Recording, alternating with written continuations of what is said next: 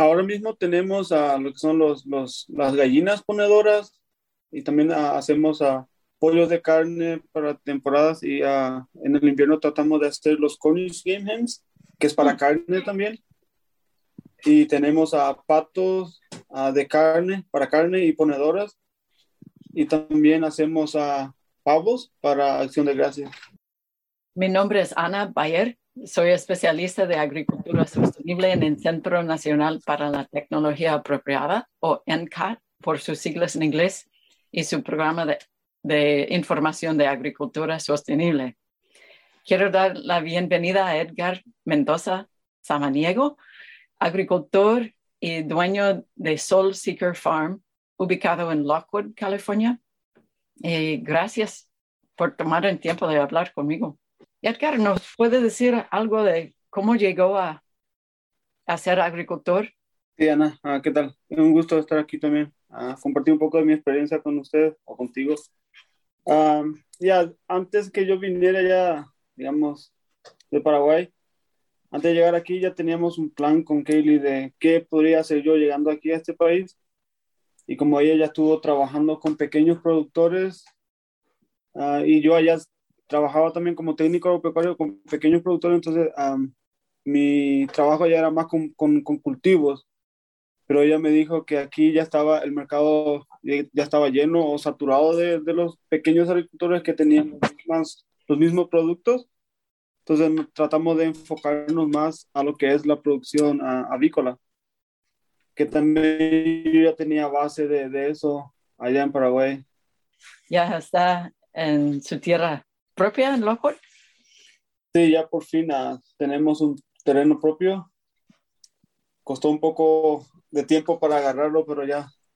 Pues como empezamos en un rancho en Hollister, rentando, pero también tuvimos un poco de suerte para empezar el negocio porque el señor que tenía las aves, que es a Powhatan, quería jubilarse y estaba buscando gente para agarrar el negocio. Entonces ahí empecé con él. Él fue mi mentor en todo esto. Y ya de ahí, creciendo el negocio ahí, tuvimos que ya buscar terreno en otro lado para poder seguir aumentando la producción. Entonces de ahí nos movimos a Corralitos, rentando también el terreno y buscando otro para un lugar que podríamos estar más estable para que sea nuestro terreno ya. Y ya por fin conseguimos en Lockwood, que es lo más que el negocio podría pagar, digamos, que se podría mantener. Ya. Tuvimos que venir hasta estos lados. ¿Y cuántos acres tiene allá en Lockwood? Tenemos 40 acres Ya, qué bien. de pastura. En pastura, ya. ¿Y qué clases de aves cría? Ahora mismo tenemos lo que son las gallinas ponedoras y también hacemos pollos de carne para temporadas y en el invierno tratamos de hacer los Cornish Game Hens, que es para carne también. Y tenemos patos de carne, para carne y ponedoras. Y también hacemos pavos para Acción de Gracias. Sí. Mi familia disfrutó mucho del pavo que compramos de Soul Seeker Farm. Qué bueno, me alegra escuchar eso. Sí, muy rico. ¿Cuántos de cada tipo de ave? Los de carne este año hicimos como, creo que fueron 2000, porque hicimos todo en volúmenes grandes, como de 504 de 500, para poder llevarlo a un área de procesamiento para procesar.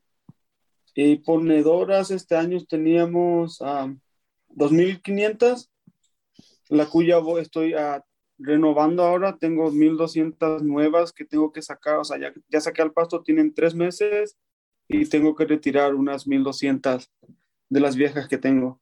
Wow. Siempre es un ciclo, ¿no? Sí, para tratar de mantener un poco la producción, hay que tener ese ciclo. Ya. Aunque este año traje como 1200 porque el año pasado no tuve muchas pérdidas, no pude tener un tiempo más, como una cantidad mejor por problema de breeder y todo eso. Entonces este año estoy tratando de poner bien eso, porque lo ideal es traer en 4 etapas del año trae una cantidad X para poder mantener la producción. Ya. Y dijo que lleva las aves a a una planta de procesamiento. Sí, lo llevamos a, ¿cómo se llama Rabbit Barn, el lugar, el área de procesamiento. Creo que Ah, estaba en Turlock, ya. en Toro. Ah, Ya. entonces es inspeccionado por USDA. Sí, Y sí, esa entonces, es la, digamos, pero la ventaja como ya está para llevarlo ahí, pero la única desventaja es que por más que crezcamos como orgánico nuestro pollo, no podemos vender como orgánicos porque no tenemos un área de procesamiento aprobado orgánico en sí, la zona. sí, Entonces, es una limitación bastante grande para los productores orgánicos, ¿verdad? sí, para los pequeños productores sí, porque los grandes tienen su propio área de procesamiento, pero nosotros no, entonces por más que hacemos todo orgánico, al final no podemos poner unas etiquetas o no podemos decir que son orgánicos, solamente por ese punto de que no fueron procesadas en un área de procesamiento orgánico aprobado, digamos. Ya. Cuéntame un poco de cómo comercializa sus productos y dónde los vende. Los productos, los pollos de carne van directamente a los farmers market Ajá. y los huevos va a un 75% diría yo a los farmers market y después tenemos a los supermercados, los stores en Santa Cruz, lo que son orgánicos. Y Sí, ya también, los sí, encuentro en Staff of Life. sí, en Santa Cruz estamos en Stafford Live, Shopper Corners y se me fue el nombre. Ya. Pero hay uno Soccer. Ajá. También. Es una tiendita, ¿verdad? Sí, y ahí también a CSA, Live Farm tiene un CSA grande, Ah, sí. como con más Entonces de 1,000 tiene, miembros. Entonces, ahí sí va una buena cantidad también de huevos a la semana. ay, qué bien. Entonces, una colaboración en Sí. sí. Y también vendemos en línea, entonces hacemos delivery. Eso fue el año pasado, empezamos con eso por todo lo de la pandemia. Entonces empezamos siempre tuvimos en línea, pero el año pasado se vendió más porque les dimos más enfoque a eso por toda la pandemia. La gente no quería salir, no se podía salir, entonces nos enfocamos un poco en eso el año pasado y sí funcionó bien. Que es a Entonces, Barn Killer. ordenan en línea y después los entrega. Sí, directamente a sus casas. Ah, bueno. Wow. Ujú. Un gran servicio durante esos tiempos. ¿Algún otro Sí. cambio debido a pandemia? Y ya fue más eso a lo que fue en línea, como te digo, como más que todo lo habíamos tenido desde antes, pero el año pasado sí se utilizó más esa plataforma, digamos, Ajá. trabajando directamente con no sé, pues, en eso. Ya. Y entonces las etiquetas, los huevos sí están certificados orgánicos, ¿no? Sí, los huevos Y, sí podemos vender como certificado orgánico porque sí está. Y usamos 2 tipos de etiquetas. Hay unas etiquetas, digamos, los normales que nosotros usamos para los farmers market, sí tiene unos requerimientos que sí o sí tiene que tener por las etiquetas.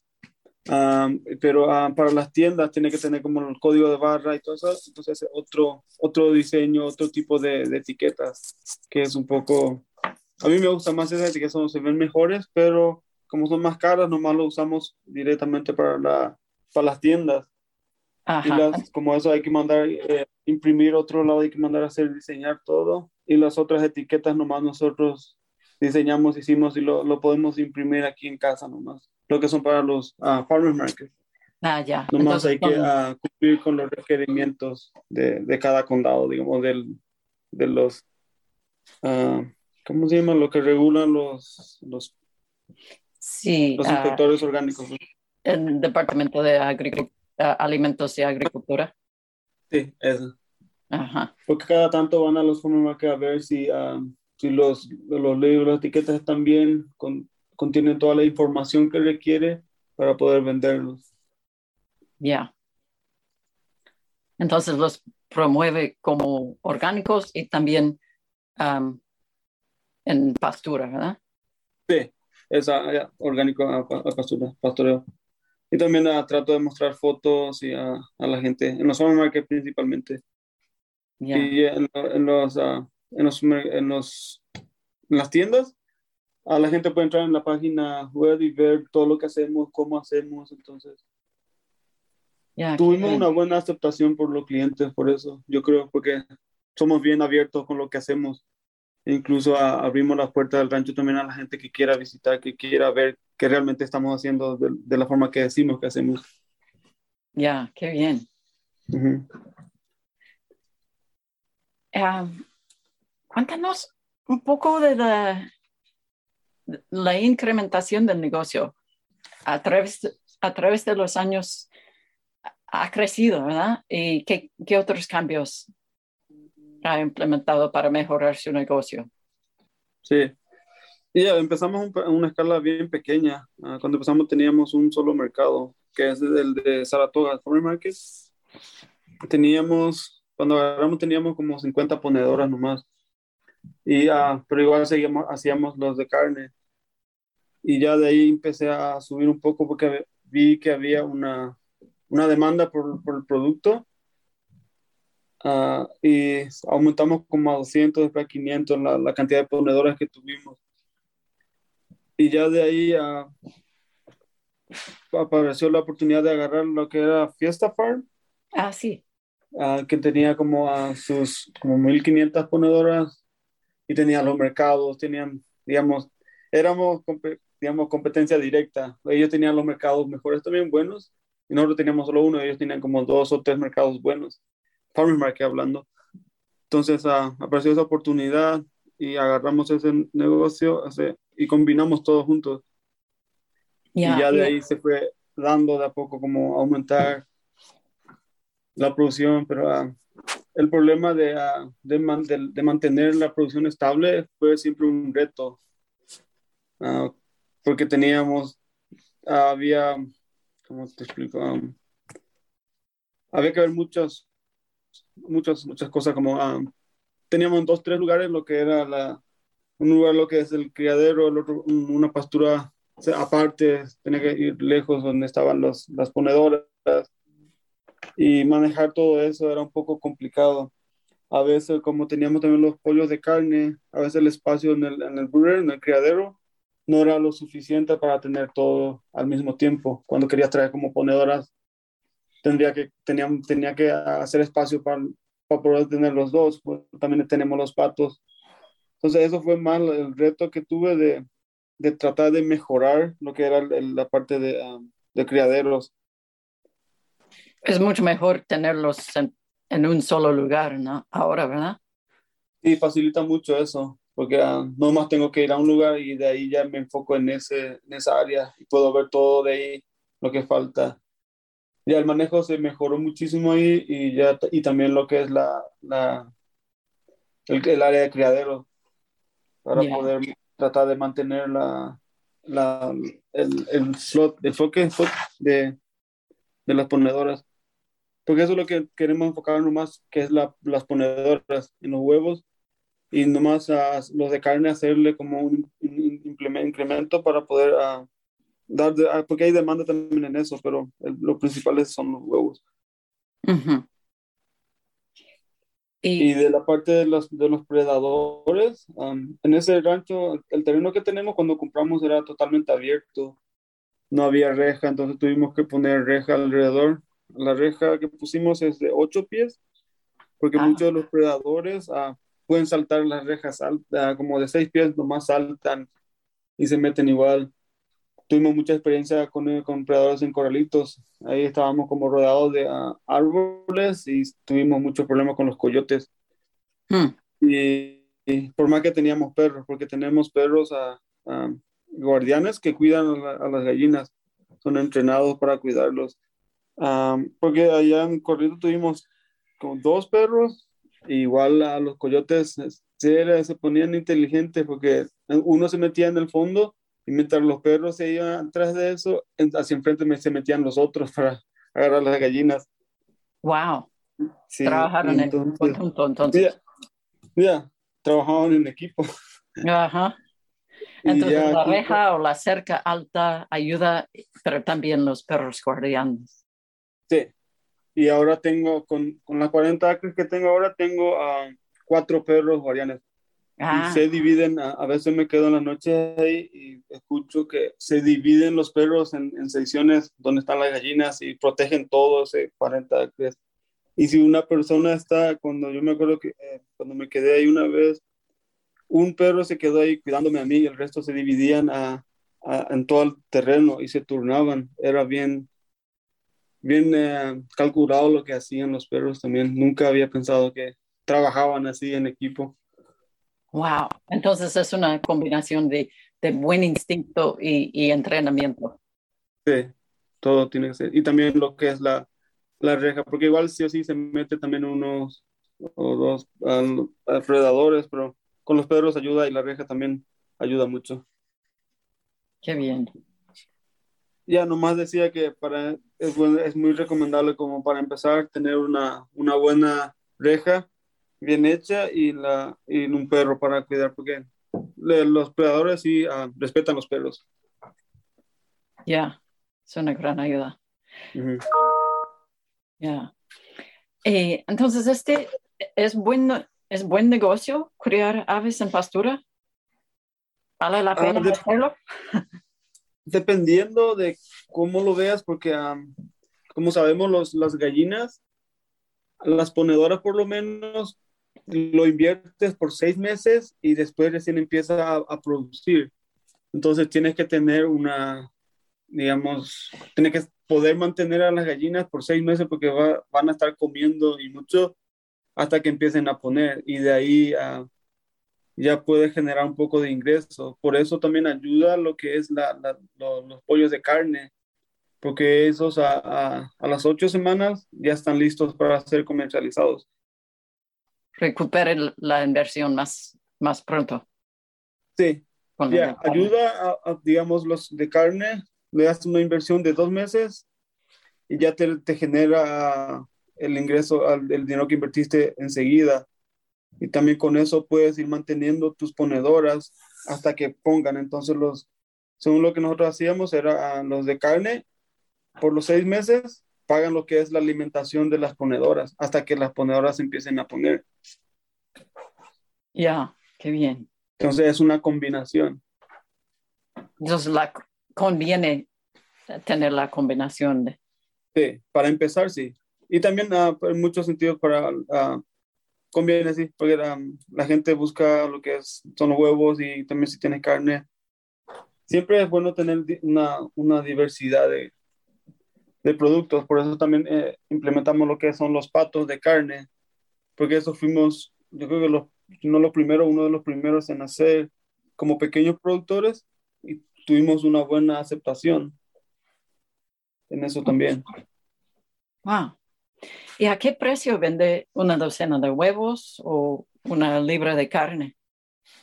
Los huevos tienen a diferentes precios, porque lo vendemos como por medidas. Tenemos lo que son medianos, small, medianos y los grandes y los extra grandes. Ujú. El promedio es a 9.50, pero el precio es los pequeños, los huevos pequeños están a 7 la docena, los medianos están a 9 la docena, los grandes están a $10 la docena y los extra grandes están a $11 la docena en los farmers market. Ajá. Y menos al por mayor, ¿no? A las tiendas. Sí, ajá, para las tiendas, porque piden por lo menos dos o cajas, que es lo mínimo, que son a 30 docenas. El precio para las tiendas son a 7.50 la docena. Ajá. Ok. Cosa que tenemos que estar a hacer un estudio ahora porque, como sabemos, ahora todo el costo de todo está subiendo y tuvimos muchos problemas este año con nuestro alimento, el alimento de las gallinas ponedoras principalmente, que el orgánico que está muy caro y subió muchísimo este año. y no subimos nuestros precios porque sabíamos que si subíamos no íbamos a vender la misma cantidad, porque los clientes ya no van a querer pagar más de lo que ya estamos cobrando. Ya. Entonces Entonces va a estamos ser un teniendo un poco estudio de problema, sí. para Ahora en estudiar esta si el época, precio de venta cubre todos sus gastos de producción con los sí, aumentos en el costo del alimento. sí. Ya todo va ahí, no estamos generando, digamos, lo que sería la ganancia se va todo para cubrir el alimento. Sí. ¿Y qué herramientas va a usar para hacer esos cálculos o registros? Tenemos lo que es el costo de los alimentos. Lo único problema, como podemos hacer un estudio ahora, es como calcular todo lo que es el costo del alimento ya en el rancho, porque también te cobran lo que es el alimento allá y el transporte y todo. Pero cuando terminamos un costo de este mes, ya para el otro mes ya sube nuestro alimento, entonces no podemos hacerlo tan fácilmente. Ah, sí, porque va Porque cambiando. ya mes a mes va cambiando con todos los cambios de transporte, todo va subiendo, entonces eso afecta muchísimo a los pequeños productores. No creo que sea el único que se siente afectado por eso. Sí, difícil. Y además tienen costos no solo de alimento y mano de obra, sino licencias y certificación de orgánico y impuestos y seguros y todo eso. Muchos gastos. Ya hablando de mano de obra, por ejemplo, este año, al principio ya estaba muy bien, o sea, como a mitad de año, por fin conseguí una persona que me ayude en el rancho Mm, y estaba muy bien porque cuando eso, mi costo de alimento no estaba tan alto, entonces podía mantenerlo. Y ahora tengo que decirle que ya no puedo pagarle porque, o sea, ya le dije, porque como el costo de mi alimento subiendo así, tuve que hacer cortes de gastos y lo que digamos, porque este año era la primera vez que yo estaba sacando un salario para mí sí. y ya eso ya tuve que cortarlo también porque si no, tenía que hacer los cortes o subir los costos y cosa que sabía que subía mis costos más, ya no iba a gustar, digamos, a los consumidores, porque alguna gente sí entiende, pero mucha gente no entienden cómo el costo de una docena puede ser así, pero haciendo todos los cálculos, al final ahora mismo estamos empatando nomás. Y es una cuestión muy importante. Yo creo que a todos tienen que enfrentar esa pregunta, si me pago a mí mismo, ¿verdad? Eh, y se supone que debería llegar un momento que el negocio te genere para que puedas pagarte, aunque sea un poco de salario, para que te dé ganas de seguir trabajándolo. Porque a mí me costó 6 años levantar el negocio al nivel que está sin haber tenido un salario antes. Pero Wow. sí, a lo bueno, como ya hicimos buenas inversiones, digamos, el negocio paga lo que es la camioneta, la aseguranza, se mantiene el negocio. Entonces yo me siento bien viendo que lo levanté y lo voy creciendo el negocio, por más que yo no tenga una ganancia, porque mi mente está, ok, si lo mantengo así o si lo levantas de ese nivel, ya vendrán lo que son las ganancias que podría yo sacar para mantenerme. Ya. O Entonces, tal vez como, digamos, mi ganancia es, digamos, tengo carne y tengo huevos que yo puedo consumir, consumimos mucho de nuestro producto, entonces eso yo cuento como si fuera mi ganancia, mi salario, digamos. wow. Entonces está invirtiendo mucho en el negocio, pero también están llegando al punto de poder mantener a la familia también, no Sí, solo al negocio. y así no fuera por todos los problemas que trajo esta pandemia, estaríamos en un nivel mucho mejor. Porque ya como te digo, estaba manteniendo un empleado fijo que por fin encontré que no fue fácil de conseguir en empleados, más todavía con estos tiempos, y que sí me estaba sirviendo muy bien en el rancho. Ya entendía todo lo que era de mantenimiento del rancho. Yo podía, digamos, sacar vacaciones, podía, digamos, salir un fin de semana con mi familia a disfrutar y se quedaba en el rancho él y no pasaba nada, no iba a tener ningún problema. Entonces, como esas cosas es muy bueno cuando tienes a alguien así en el rancho, Oh, sí. pero ya tendremos que hacer como un paso para atrás y tratar de sobrellevar esto ahora y a ver cómo se viene el otro año. Wow. Entonces, esta forma de producir están tratando de disminuir lo tanto como sea posible el estrés en las aves, pero también tenemos que buscar como agricultores cómo manejar el estrés para los seres humanos. Sí, exactamente. Ya. Ah, bueno, ah, ¿tiene algún consejo para otra gente que están pensando tal vez en montar un negocio similar?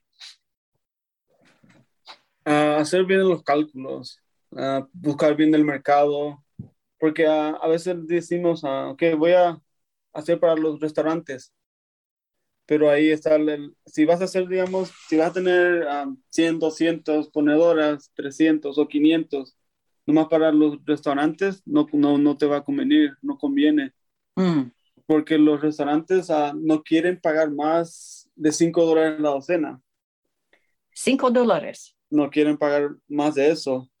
Pero Si tienen eso suerte, tal te vez, pagan 5 o eso menos. cubre el costo del alimento. No, ni cubre.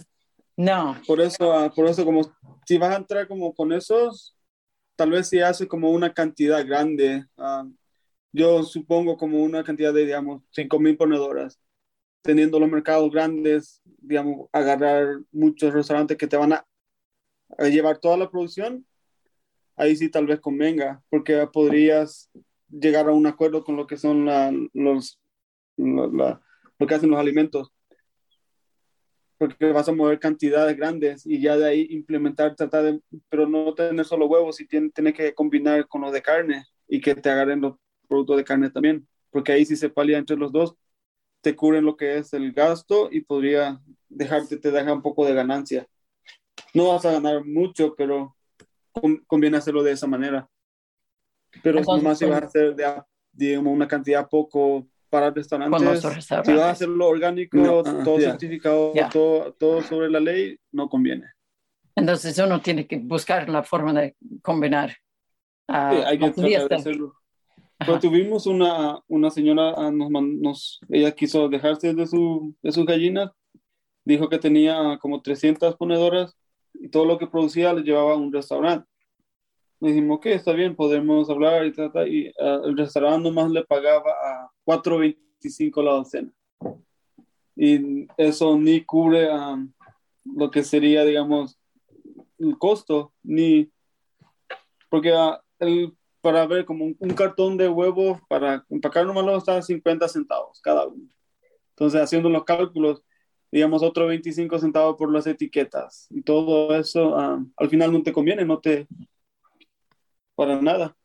Sí, porque el mero alimento, según mis cálculos, no sé si cómo son los suyos, pero dependiendo del costo del alimento, puede costar hasta $6 por docena para producirlo.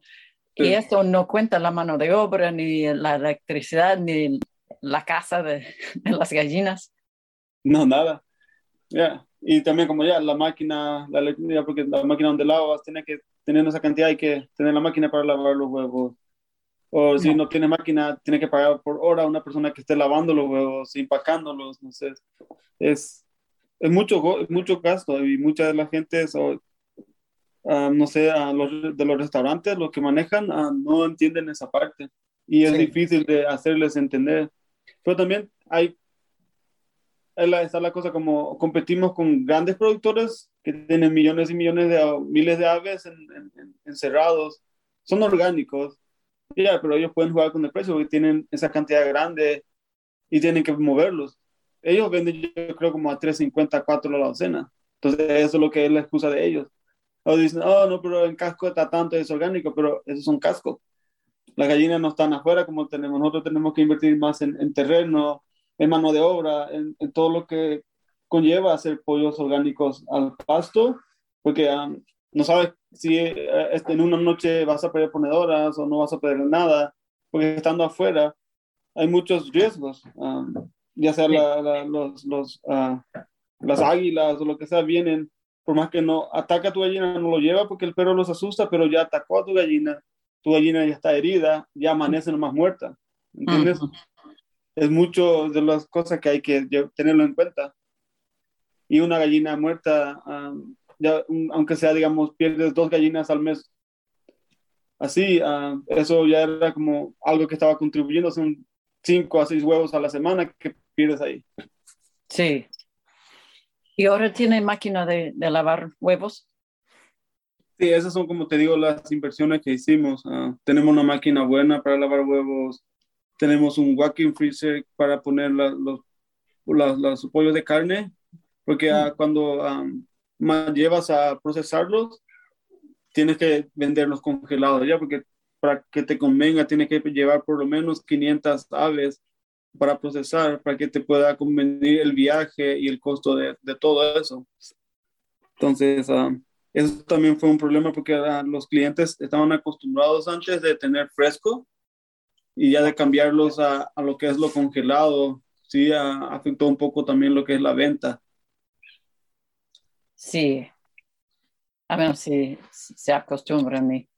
Sí. Sí, ya la están se están acostumbrando un poco más ahora, pero igual todavía se quejan y preguntan cuándo va a haber. Yo le digo, ya no, porque ya no podemos procesarlos en el rancho, porque igual por más que yo no he procesado ningún pollo este año en el rancho, igual recibí una carta del condado diciendo que hubo queja que estoy procesando pollos en el rancho.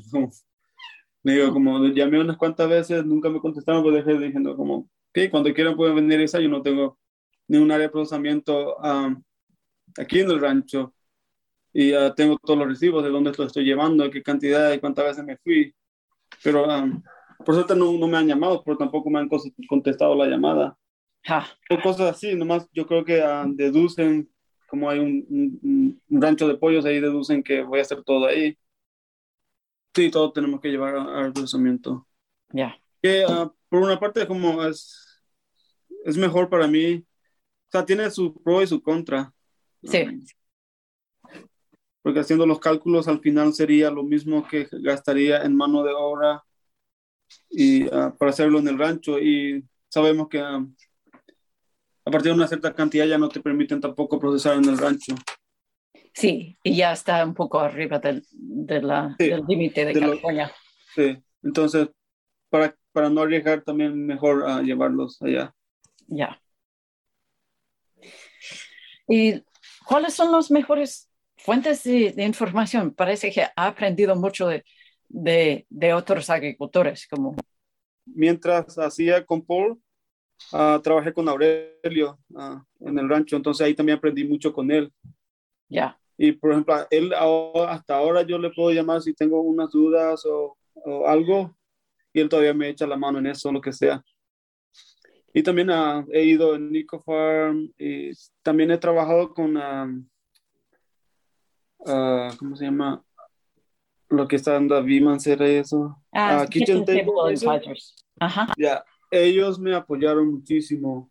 Estuve 3 años en el programa de ellos y con ellos sí me ayudaron mucho con lo que es el número, el mercadeo, buscar solución a los problemas que he tenido siempre, como ya, más los mercadeos, acceso a todo el mercado, todo eso. Ya ellos, no, ellos fueron una fuente muy buena de apoyo. Es un poco difícil porque tratan de ayudar a todos los productores, pero tienen cupos limitados. Ya. Y también el año pasado tuvimos un curso de FarmLink, hizo un curso de cómo manejar los negocios. Eso también ayudó mucho a entender más los números, todo lo que es también las reglas, ya sea del gobierno y también lo que incluye a tener negocio y llevar los impuestos, todo eso, la parte Sí. legal, digamos. Siempre hay que estar, siempre hay algo nuevo para aprender, entonces nomás es cuestión de buscarlo, hay mucha información. Ya. ¿Y ustedes son miembros de APA, de la Asociación de Productores de aves de corral en pastoreo. Sí, sí estamos en eso. Ya. Incluso hay una conferencia anual de solo de poultry farmers, pero nomás es en inglés. Y ahora entiendo más del inglés, entonces ya me es un poco más fácil participar en eso. Lo único que daban en español era a veces era EcoFarm, pero la mayoría de los talleres de antes de EcoFarm era exclusivamente direccionado a los que son de cultivos, cosa que ya están cambiando por suerte también. Estamos en esa porque hay un grupo, de hecho creo que es de ellos que siempre están mostrando de cómo hacerlo, entonces ahí también cambié lo que es mi área de crianza, pero como aprendí mucho de ellos de cómo mejorarlo, por eso estoy muy bien ahora en ese sentido de ellos, porque la mayoría son que hacen más tiempo y ya tienen más experiencia que uno. Sí, y va a haber un taller con Caleb Barron de Fogland Farm. Tiene Sí, él tiene un ahora. sistema muy bueno de criadero. Yo me fui a ver para agarrar como de él para hacer un poco y todavía no llego a lo que como él tiene. Quiero hacerlo, pero nomás todo el costo como de los containers y todo eso subió mucho. No he podido hacer ese sistema, pero el sistema de él, si no es el mejor, es uno de los mejores que yo he visto para el criadero. Lo tiene muy bien hecho. Entonces ayuda mucho a aprender unos a los otros. Sí, eso sí. Ya. Bueno, Edgar, muchísimas gracias por tomar este tiempo para hablar sobre su De nada, y gracias a usted por tenerme en cuenta para esto. Porque siempre es bueno hablar de lo que uno hace y también trata de apoyar a la gente que va empezando. Eso es todo para este episodio. Gracias por escucharme. Puede encontrar información adicional en las notas. Por favor, deje un comentario y no olvide suscribirse. ATRA, Voces del Campo, es producido por el Centro Nacional de Tecnología Apropiada en su sede en Butte, Montana, con el apoyo del Servicio de Cooperativas de Negocios Rurales del Departamento de Agricultura de los Estados Unidos, o el USDA, como parte del Programa de Agricultura Sostenible ATRA del Centro Nacional de Tecnología Apropiada. Las opiniones, conclusiones o recomendaciones expresadas en esta grabación son las de los participantes y no reflejan necesariamente la opinión del Departamento de Agricultura de Estados Unidos o del Centro Nacional de Tecnología Apropiada. Nos vemos la semana que viene y hasta entonces sigan cultivando.